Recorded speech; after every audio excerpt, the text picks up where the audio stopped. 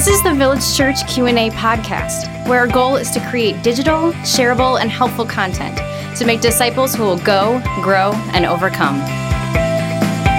Hey, welcome back to the Village Church Q&A podcast. Pastor Tim and Pastor Michael with you. Listeners, we're answering questions from the book of Genesis based off of our sermon series that we're currently doing. So Michael, here's our question for today.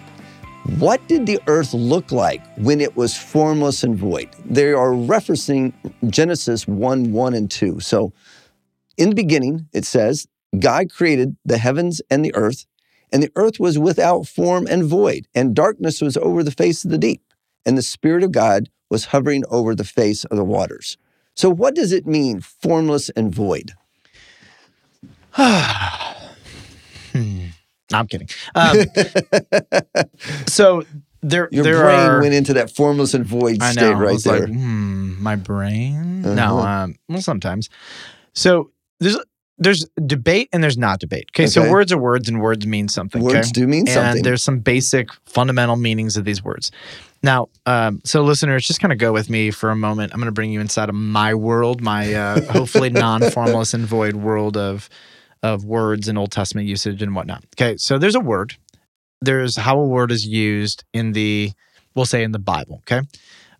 It has what's called a semantic range, which is the range of use of a word. So for example, we'll do an easy one here. The word yom is the Hebrew word for day. It's Y-O-M, yom, okay? So the word yom can mean an extended period of time, or it can mean a 24-hour day. Yes. And how do we know what the Bible intends? Well, context. Context is always the king. Right. So if I look at you, Tim, and I'll see you in a day, and you look at me and say, what do you mean by a day? And I say, after the morning, tomorrow morning, in one day, I'll see you. Well, I'm defining the scope of the word. Sure. So a word may have a broad semantic range, but context tells you what it means.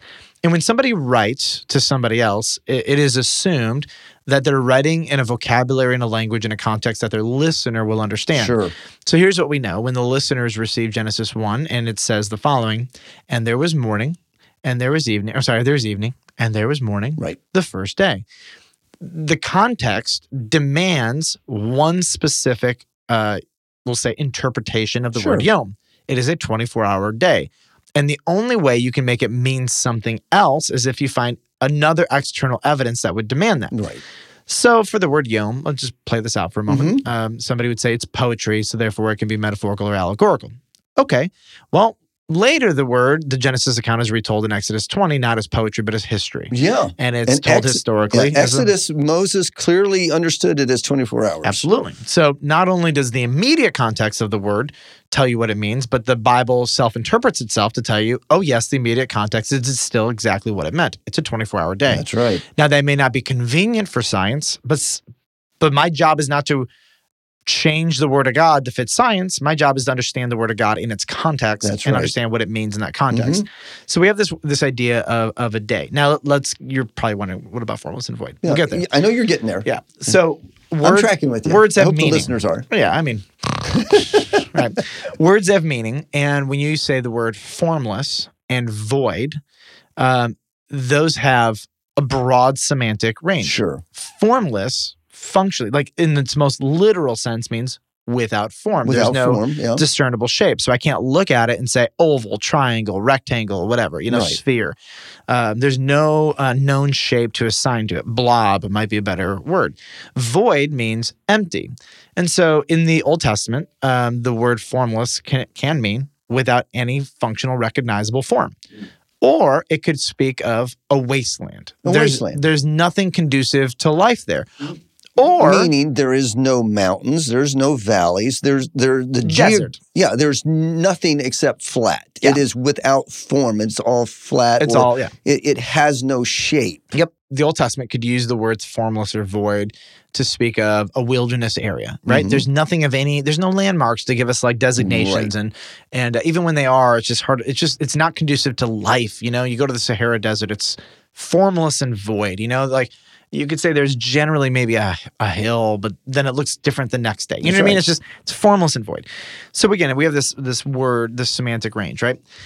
So when you read Genesis and you let the Bible interpret itself, you just let the context, interpret itself, it presents itself like this.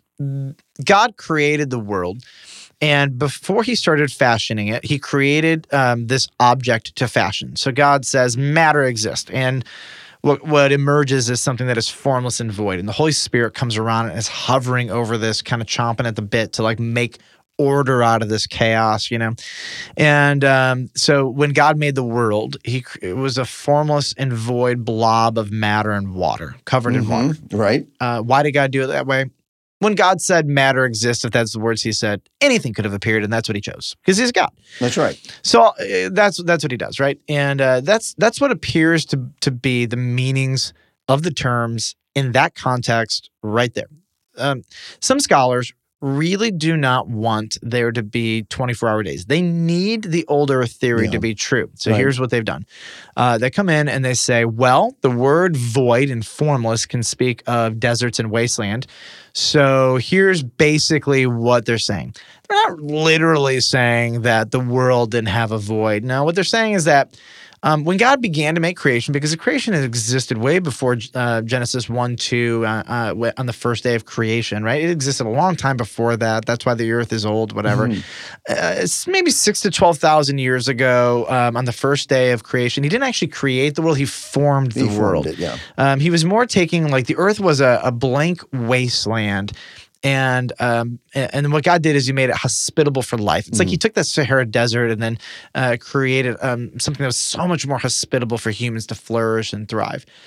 Typically, people who adhere to this believe what's called the gap theory. And the gap theory says in Genesis 1:1, okay, God created everything.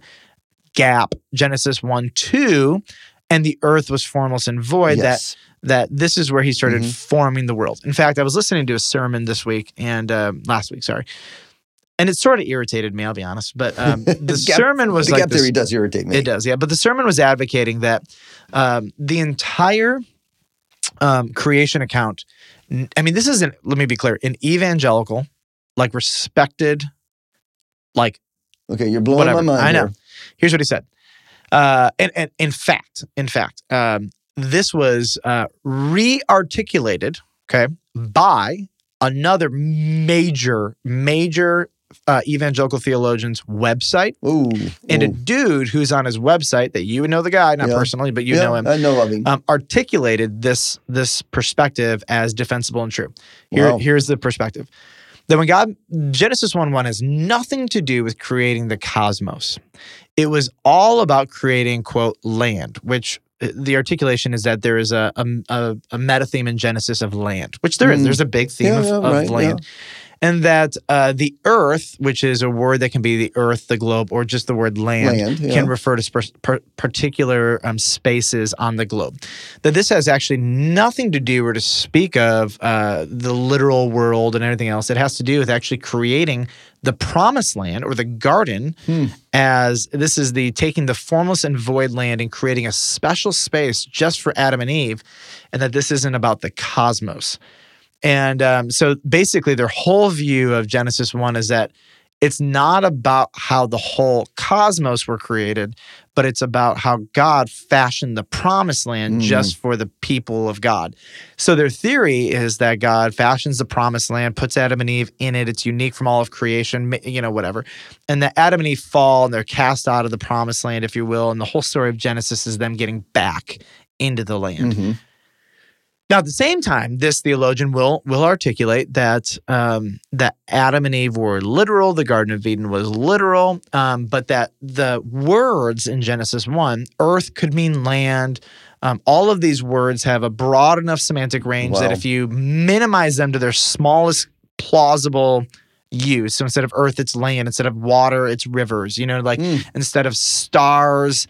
So they literally go through and they kind of dismantle all of the vocabulary of Genesis 1 and show how all of these words in other contexts in the Old Testament are used to refer to smaller, more finite spaces. Unfortunately, the context of Genesis doesn't 1 allow for that at all. Yes, neither does the Bible's self-understanding of Genesis 1, Jesus's, Moses's in the Torah, the prophets, etc. I honestly, it felt like there was such an urgency and this theologian to get God off the hook to preserve this idea of an old earth, that the depths and the extent that he was willing to go, he redefined so many terms that it ceased to mean anything. And it was really interesting. I read the whole, part of it was an article, and then I have his book, and then was able whatever. But like I was just kind of going through it, and I was like, okay, maybe in his book he gives some more details that are more helpful. No, not at all. Yeah.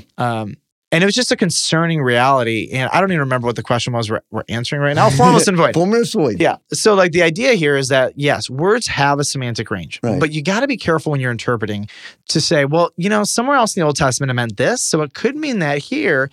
You have to look at that immediate context, and almost always the immediate context is going to explain what the word means.